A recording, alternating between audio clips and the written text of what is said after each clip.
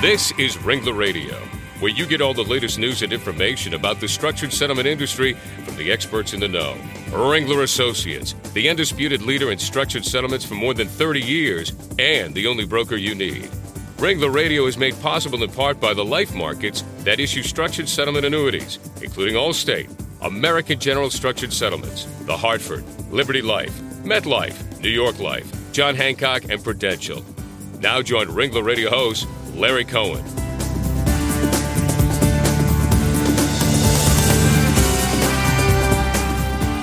Well, welcome to Ringler Radio, everyone. I'm Larry Cohen, the head of Ringler Associates Northeast Operations, and your host here on Ringler Radio. And today we're coming to you from the 2009 AAJ Annual Convention in sunny San Francisco. I can't wait to go over to the exhibition hall. If some of you are around here and you can make it over there, it's terrific. There are so many unique and interesting services on display for today's lawyers, including a very special booth sponsored by Ringler Associates, which I think is pretty cool. In fact, I'm supposed to be there tomorrow, Brian, to man it, but I don't know if I'm going to be there. I'm joined today by my colleague and co-host, Rachel Grant. Rachel is a settlement annuity specialist in the Detroit office. She's got extensive knowledge in cases involving physical injuries, non-physical injuries, including product liability, medical malpractice, general liability, workers' comp, and more than that, she's one of my favorites in the company. Welcome, Rachel. Well, thank you so much, Larry, and nice to be here. Great. Well, today on Ringler Radio, we're going to talk about emergency room errors, traumatic birth injuries, and neurological injuries. And to help us get through all that is our special guest, Attorney Brian McKeen from McKeen Associates in Detroit, Michigan. Brian began practicing in 1982, and during his career, he's become a powerful advocate for his clients and one of the foremost medical malpractice attorneys in the state of Michigan. He currently sits on the executive boards of the Michigan Association of Justice and the American Association for Justice, the AAJ. Hence, that's why he's out here today. And Brian, you also serve as the chair of the Professional Negligence section and co-chair of Birth Trauma Litigation Group. You got a lot of things on your plate there, Brian. Welcome to Ringler Radio. Well, thank you, Larry. Rachel, good to be with you. Great. Thank you.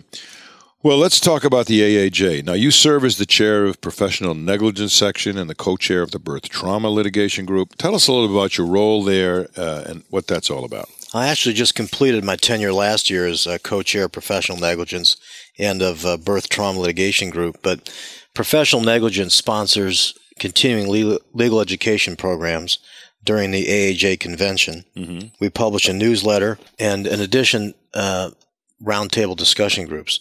The Birth Trauma Litigation Group is a private litigation group that's open only to members who specifically join, whereas the Professional Negligence section is open to everyone who attends the convention. Litigation groups can only be attended by members of the group who are actually plaintiffs' attorneys. I see. And they're wonderful opportunities for exchange of information. We put on formal education programs. We have a functioning listserv, and it's a wonderful opportunity for people to network with their colleagues, learn more about case-specific topics, about defense experts and that kind of thing. You share discovery over, between cases. Absolutely, because there's so many common issues that run between these cases. Good. And Brian, how long have you been involved in those two parts of AAJ? I probably got involved in Birth Trauma Litigation Group shortly after it began, which I'm thinking is probably 15 years ago. And it's been a wonderful part of AAJ membership. Great number of outstanding attorneys that participate in that. And we've been a really effective networking organization for our members as issues came along involving uterine rupture, things of that nature.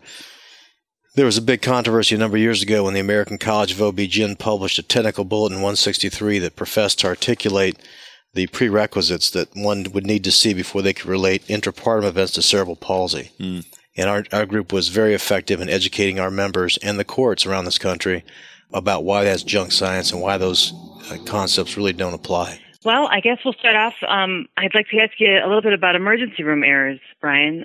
What's the most common emergency room error that you're seeing these days? Well, the most common error generically is emergency departments sending patients home with potentially life-threatening conditions. And that could be a variety of things, ischemic heart disease, an impending heart attack, impending stroke, children with serious infections, meningitis, that kind of thing. But the common thread that runs between these cases is that someone comes to the emergency department, and people obviously go there because they want to rule out a life-threatening condition. And all too often we see a situation where a patient who does have a life-threatening condition is sent home before a complete workup's been initiated and a life-threatening condition's been ruled out.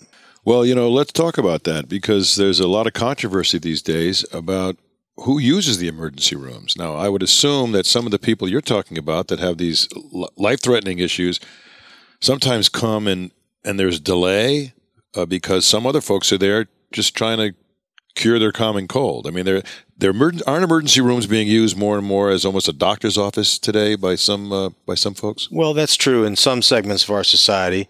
Emergency rooms are used more often than they should be by patients who don't really have a relationship with a primary care physician. Mm-hmm. But that's what triage is for. And they've got trained personnel who need to make a distinction between those people who have routine common complaints and those patients who need to be seen immediately.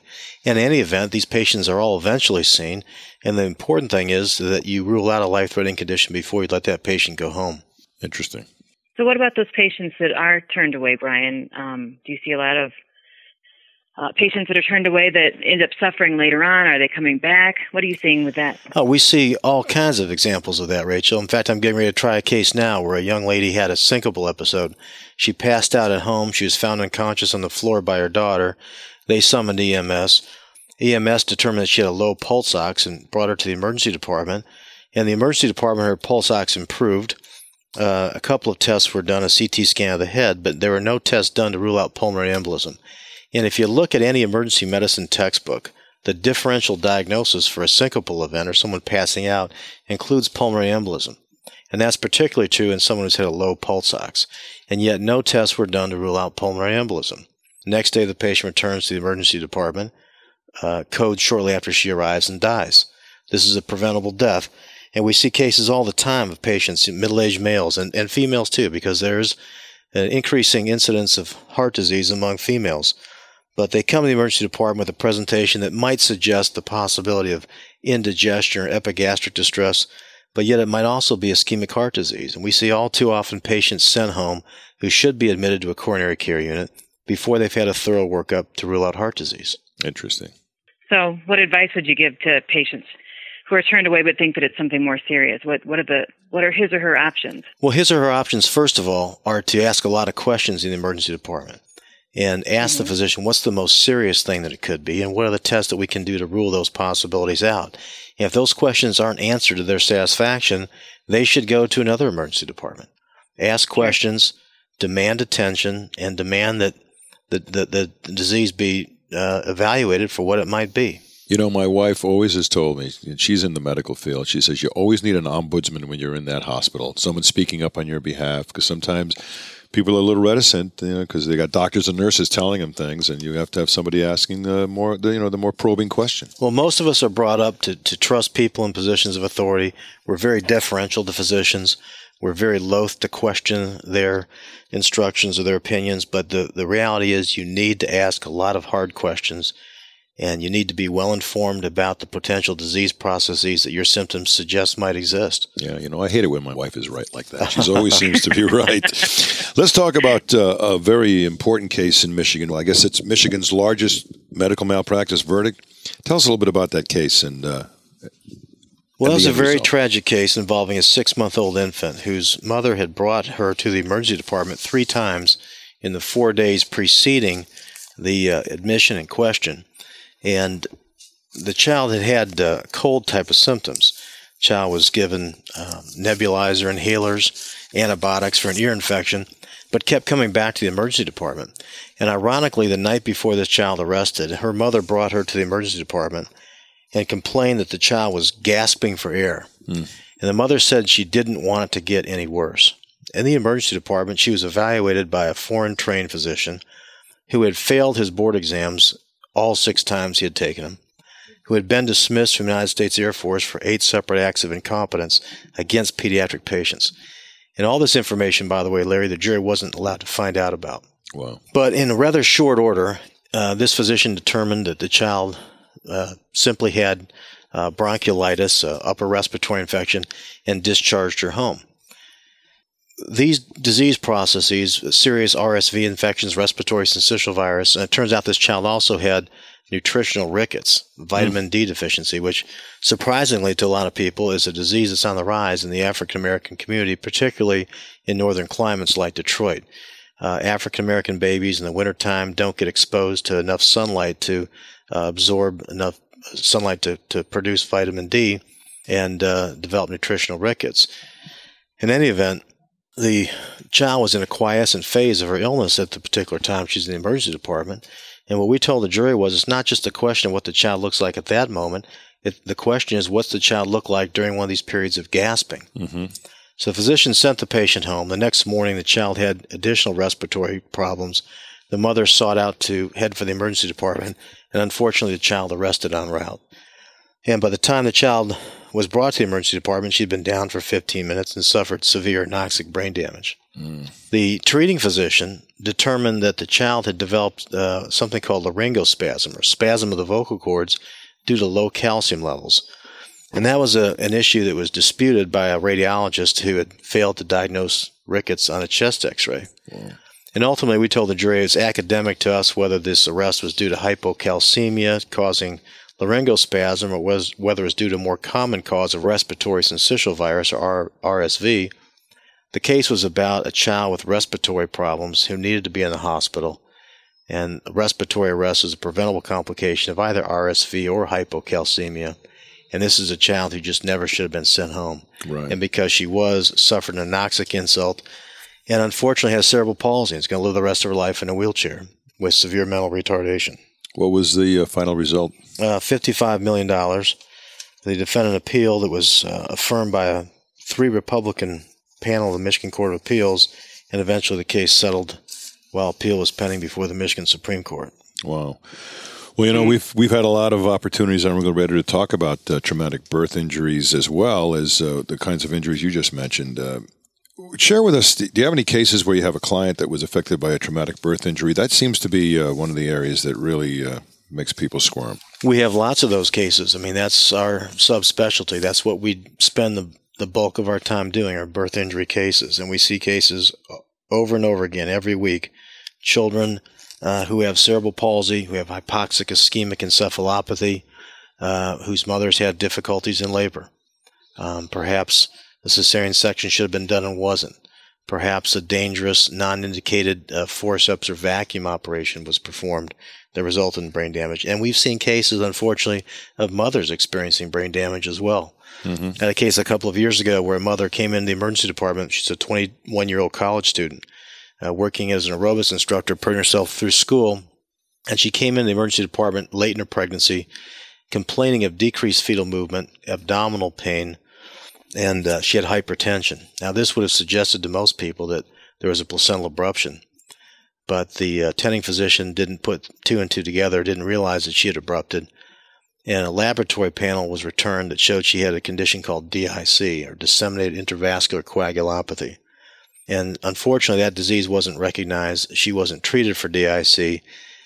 After she developed a stillborn baby, she had severe postpartum hemorrhage, and because she wasn't treated properly for that, suffered an arrest, anoxic brain damage. She is in a wheelchair and is cortically blind. Wow. So we see injuries to mothers, we see injuries to babies, and we see too many of both. So when we're talking about birth trauma injuries, Brian, and the hypoxic ischemic encephalopathy and things like that, what are the long-term results for the kids? We know cerebral palsy, but on a day-to-day basis, what kind of lives do these kids live? Well, that injury occurs across a spectrum. We see some children with mild learning, cognitive impairments. We see other children who have severe cerebral palsy with spasticity or confined to a wheelchair. Some children, unfortunately, can't even sit up or hold their head or take food, have to be fed via tube. So we see injury all across a spectrum from mild to severe. Well, let me just turn a little bit from this talk about the medicine to how you help these people as they get these verdicts and these settlements. How often do you find structured settlements as a helpful tool in helping these people live their lives? In virtually every birth injury case that we handle, and in virtually every case where there's catastrophic long-term care needs, we utilize a combination of cash and an annuity in the form of a structured settlement to fund the settlement. Yeah, and it's an important, I know it's an important aspect of these people's lives. I mean, there's oftentimes care required for these individuals that is, it's just mind-boggling in terms of the cost and the longevity of it all. And we have seen so often that, unfortunately, people who get cash in these cases sometimes dissipate it a lot more quickly, and these children are suffering for that. That is very true. And there have been very few circumstances in which that's happened in my practice, but I have seen it happen. And it's not a pretty thing when it does happen. It's very unfortunate because these people do need the money. They need it long term. And people who aren't used to having a lot of cash find, various ways in which to go through the cash. And it's an understandable phenomenon. It occurs all too often.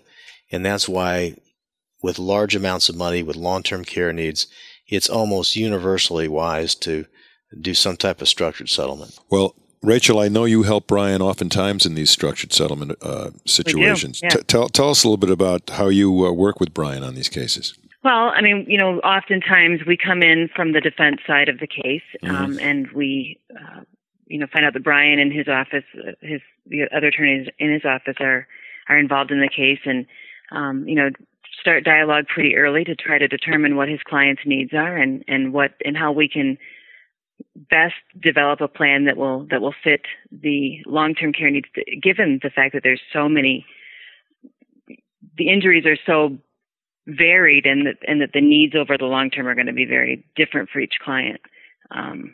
We get involved, and then we're able to, oftentimes I get to meet with Brian's clients in his conference room with him and other attorneys from his office present, where we actually sit down and kind of go through, have a face-to-face conversation with the parents or the injured parties themselves or the caregivers to try to determine what the needs of the person and the family is long-term, and develop a structured settlement plan that meets those individual needs. And because of those injuries sustained by these and debilitating injuries sustained by these children, you're able to get age ratings on these cases that really enhance the long-term value of these cases.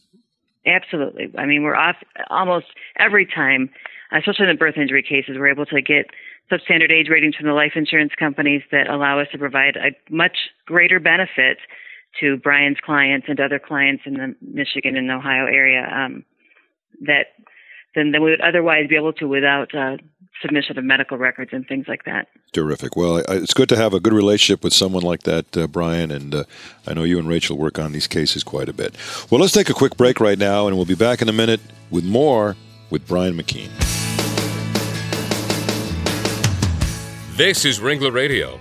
Legal information, trends, and topics from Ringler Associates, the undisputed leader in structured settlements for more than 30 years.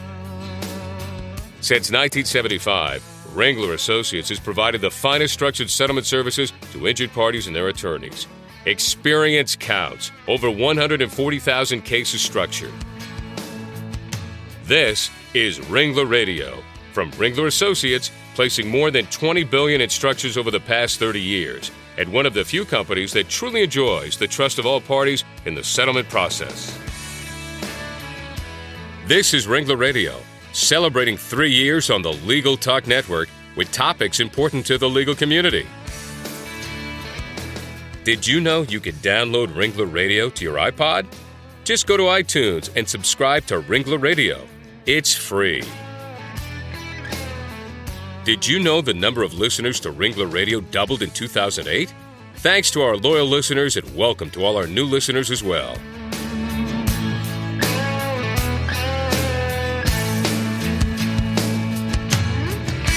Welcome back to Ringler Radio. I'm your host, Larry Cohen, and again, glad you joined us. We're here at the AAJ National Convention, San Francisco, California. I'm loving it out here. The weather's great. And with me is Rachel Grant, our settlement annuity specialist in the Detroit office, and attorney Brian McKeen from McKeen Associates in Detroit. Brian, do you have any real-life stories in which one of your clients used a structured settlement to really help their life moving forward? And, a lot of times we hear about those individuals who should have taken a structure and didn't, and we hear about those who did take a structure and have really taken advantage of that. Tell us about one of your clients. Well, we see all kinds of examples. I mean, I've had the pleasure of visiting several clients in their new homes after we've negotiated a settlement for them, and they've got barrier-free homes. They've got wonderful living environments. But one particular young man, I would say Jesse was maybe 8 or 10 years old when we resolved his case, which was about 8 or 10 years ago. He's a young man now, 18, 19 years old, severe cerebral palsy, mostly confined to a wheelchair, has very little ambulation. But with the proceeds of the litigation, he and his mother were able to purchase a large farm home on a big piece of property. Jesse loves horses. He's got a barn. He's got his horses and a barrier-free environment and really a nice place to live. And his mother and he both expressed their gratitude that we were able to afford them with a lifestyle that that allows Jesse to get on with the remaining abilities he has and minimize the extent of his disabilities. Terrific. Well, I have to say that, hearing that, Brian, it's actually very gratifying to know that long term, we never really hear about the kids later, and so it's nice to hear that, all those positive stories. Yeah, and Jesse sent me a plaque a couple years ago, which hangs on the wall in my office, and I can't quote it verbatim, but it has words to the effect of, in 50 years from now, no one will ever remember, what kind of car I drove or how much money I had in the bank, but that I made a difference in the life of a child. And that kind of thing really makes it worthwhile for me. I look at that plaque all the time and really feel proud about what we did to help that young man and his mother. That's wonderful. I have the same plaque in my office, too. Can you send me one? I will. I'll see if I can find it. Great. Okay, I'm going to change gears here a little bit, Brian. We all know that medicine is not a perfect science and that diagnoses are not always perfect, often not perfect. How do you determine when a potential client comes to see you, how do you determine if there's actually been medical negligence? Well, first of all, we, with our investigative team, do a new client interview, take a detailed history about what happened, and we make a determination what records need to be ordered. We obtain the records, we review them in-house with our full-time nurse paralegal, and then make an in-house determination about who needs to review the case. We send the cases out to physicians in the appropriate area of specialty to make a threshold determination as to whether there was, in fact, a deviation from an acceptable standard of medical care. And if so, then we need to make a determination as to whether more appropriate medical intervention would have made a difference in the outcome. So that often involves review by several different specialists. Okay. Well, it's interesting that the process that you use, I would assume, ends up oftentimes with you saying you're not going to take the case. I mean, you don't sense that there's a medical negligence issue. So what percentage of those types of cases that come to your door do you actually pursue?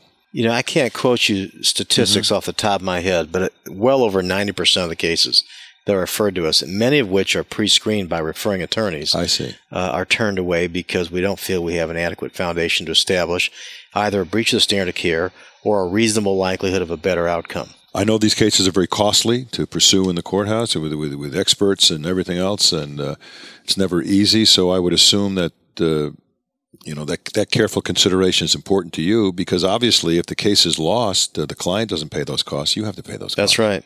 And the biggest fallacy in this whole area of medical malpractice is the idea of frivolous lawsuits. I can guarantee you that neither myself or any of my colleagues, any AHA member I've ever met, is the least bit interested in pursuing a frivolous lawsuit. These cases are very time intensive. They're very high risk. They require investment of tremendous amounts of money. And you cannot take a case unless you are very certain that you've got a breach of a standard of care in a relationship to a bad outcome. Well, let me follow up on that for a second because we're right now in the period of healthcare reform. That's being bandied about in Congress right now. Big hot button issue. And oftentimes you'll hear that one of the reasons for these diagnostic tests and the plethora of those tests, and perhaps even they call them unnecessary tests, is because of medical malpractice lawsuits, which thereabout drive up the cost of health care. How do you answer all those arguments that come your way? Stitch in time saves nine. I don't see examples in my day-to-day practice of a lot of unnecessary tests being done. I see examples of a lot of patients going home from emergency departments without tests being done. For example, in the context of a ischemic heart disease, an impending heart attack, there's a well-defined protocol for workup of those patients, and it entails serial EKGs, serial cardiac enzymes. You can't rule out an impending heart attack with one EKG or one set of enzymes. You need to get a set of 3. And that's not done all too often. I don't see examples of cases where too many diagnostic tests are being done. I really don't. I've got a case right now of a young woman who I said died because someone didn't get a CT scan of the chest. They sent her down to CT to get a CT of the head with very little reason to suspect she might have any type of intracranial pathology. She didn't have any complaints of headache, but she'd passed out. And a primary cause of syncope like that is pulmonary embolism. We see all too often patients who go home from the emergency department either without a head CT, or if they've had a negative head CT, they don't get a follow-up lumbar puncture, who go on to have a recurrent cerebral aneurysm that causes catastrophic damage. So you're not seeing a great amount of defensive medicine being practiced out there by doctors who would normally not be testing for these certain issues? On the contrary, I think that's a fallacy that I really see no evidence of in my day-to-day practice. Well, that's interesting, and I'm sure that's going to be discussed more and more as we go through this healthcare issue. I'm certain of that. Brian, I mean, I'm hearing from the defense side, I'm hearing about a lot of, task force that are being set up in hospitals among the staff. I mean, do you see that we've made any progress to prevent ER errors or injuries, neurological injuries or birth or otherwise? Not as much as I'd like to see. I know there's some places like the University of Michigan who I think have been very progressive in their thinking. And when they make a mistake, they own up to it. They want to apologize to the family. They want to try and make it right with the family. But all too often, I think that risk management staffs are more interested in trying to control their outlay of cash for settlements rather than go back and do some serious introspection and see what went wrong. I see cases all the time of doctors who are repeat offenders who are still on staff. The case I mentioned of the young lady in Flint, Michigan, who had DIC and had a severe postpartum bleed. Her doctor had been sued 16 times. He had presided at the delivery of another woman who, in an eerily similar case, also suffered an arrest and died, who had DIC. And this doctor is a bad doctor who never passes boards, was never weeded out of the system. Whose fault is that? When someone has that many problems in their record? It's the fault of the hospital for not taking on the doctor and saying, look, you just don't belong on staff here. We can't let you continue, at least not without some mentoring, re-education program. I think it's the responsibility of the hospital. But the courts are very reluctant. In our particular case, the judge was very reluctant and wouldn't let us pursue a staff privileges claim. Found a pretext to dismiss the staff privileges claim.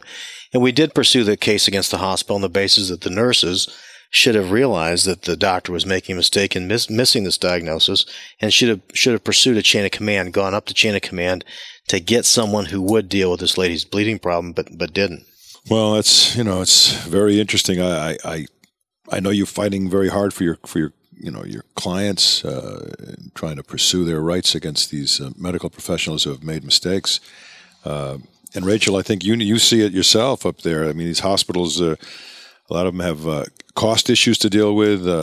I can imagine it's a balancing act that's very difficult for them. Sure it is. Yeah, and that's definitely what I'm hearing. There's a phenomenon I see over and over again that I never quite understand, and I'll say to a treating physician when I take his or her deposition, have you seen the follow-up records on this child? Do you know what the child's current neurologic status is? And invariably their answer is no. Or maybe they heard the child's got some residual neurologic problems, but they've never looked at the nursery records. They didn't look at the follow-up pediatric records. They don't really have an understanding, even as to the course of the child after delivery in the case of a birth trauma case, in the context of a birth trauma case. And I find that really surprising because one would think that if you were sued and an allegation was made that you didn't provide appropriate obstetrical care, and as a result of that, a baby suffered some preventable hypoxic ischemic insult, I think you'd want to know as much about that as possible. I think you'd want to study that neonatal record. I think you'd want to know, did I really deliver a baby in an asphyxiated condition? But most of them profess to have no knowledge as to what happened after they delivered the baby. And if you don't know what happened to your baby afterwards, I don't see how you'd be capable of really engaging in a retrospective analysis and saying, did I manage this delivery properly or not? Well, let's, in a final sense here, you've helped a lot of people, Brian, but I can assume that a lot of those clients of yours have inspired you along the way. That fair statement? Oh, absolutely.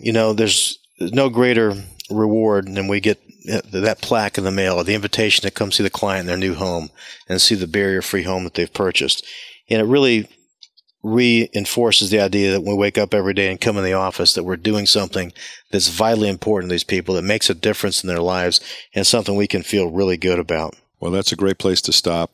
Brian, if someone wanted to get a hold of you, Brian, how would they do that? You can contact me at McKeen Associates in Detroit, Michigan. The number is 313-961-4400, or visit our website, www.mckeenassociates.com. Super. And Rachel, how about yourself? Someone wants to get you. How do they get a hold of you? How do they do that? Our website is www.ringlerassociates.com, or our office number is 248-643-4877, and I can be reached at extension 202. Awesome. Well, in case you're a first-time listener, you should all know that Ringler Radio has every one of its shows downloadable from our website, ringlerassociates.com, or from Legal Talk Network at LegalTalkNetwork.com. Or you can even listen from iTunes, Brian. You can download it onto your iPod as you're jogging around there in Detroit. You can listen to your voice as you run down the street there. Well, anyway, I want to thank you all for listening. Brian, again, thank you for joining us. And Rachel, thank you. Now, the rest of you go out and have a great day.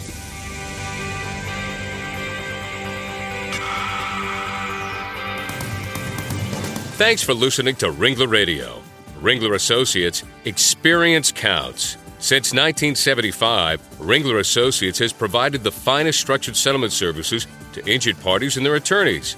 Ringler Radio is made possible in part by the life markets that issue structured settlement annuities, including Allstate, American General Structured Settlements, The Hartford, Liberty Life, MetLife, New York Life, John Hancock, and Prudential.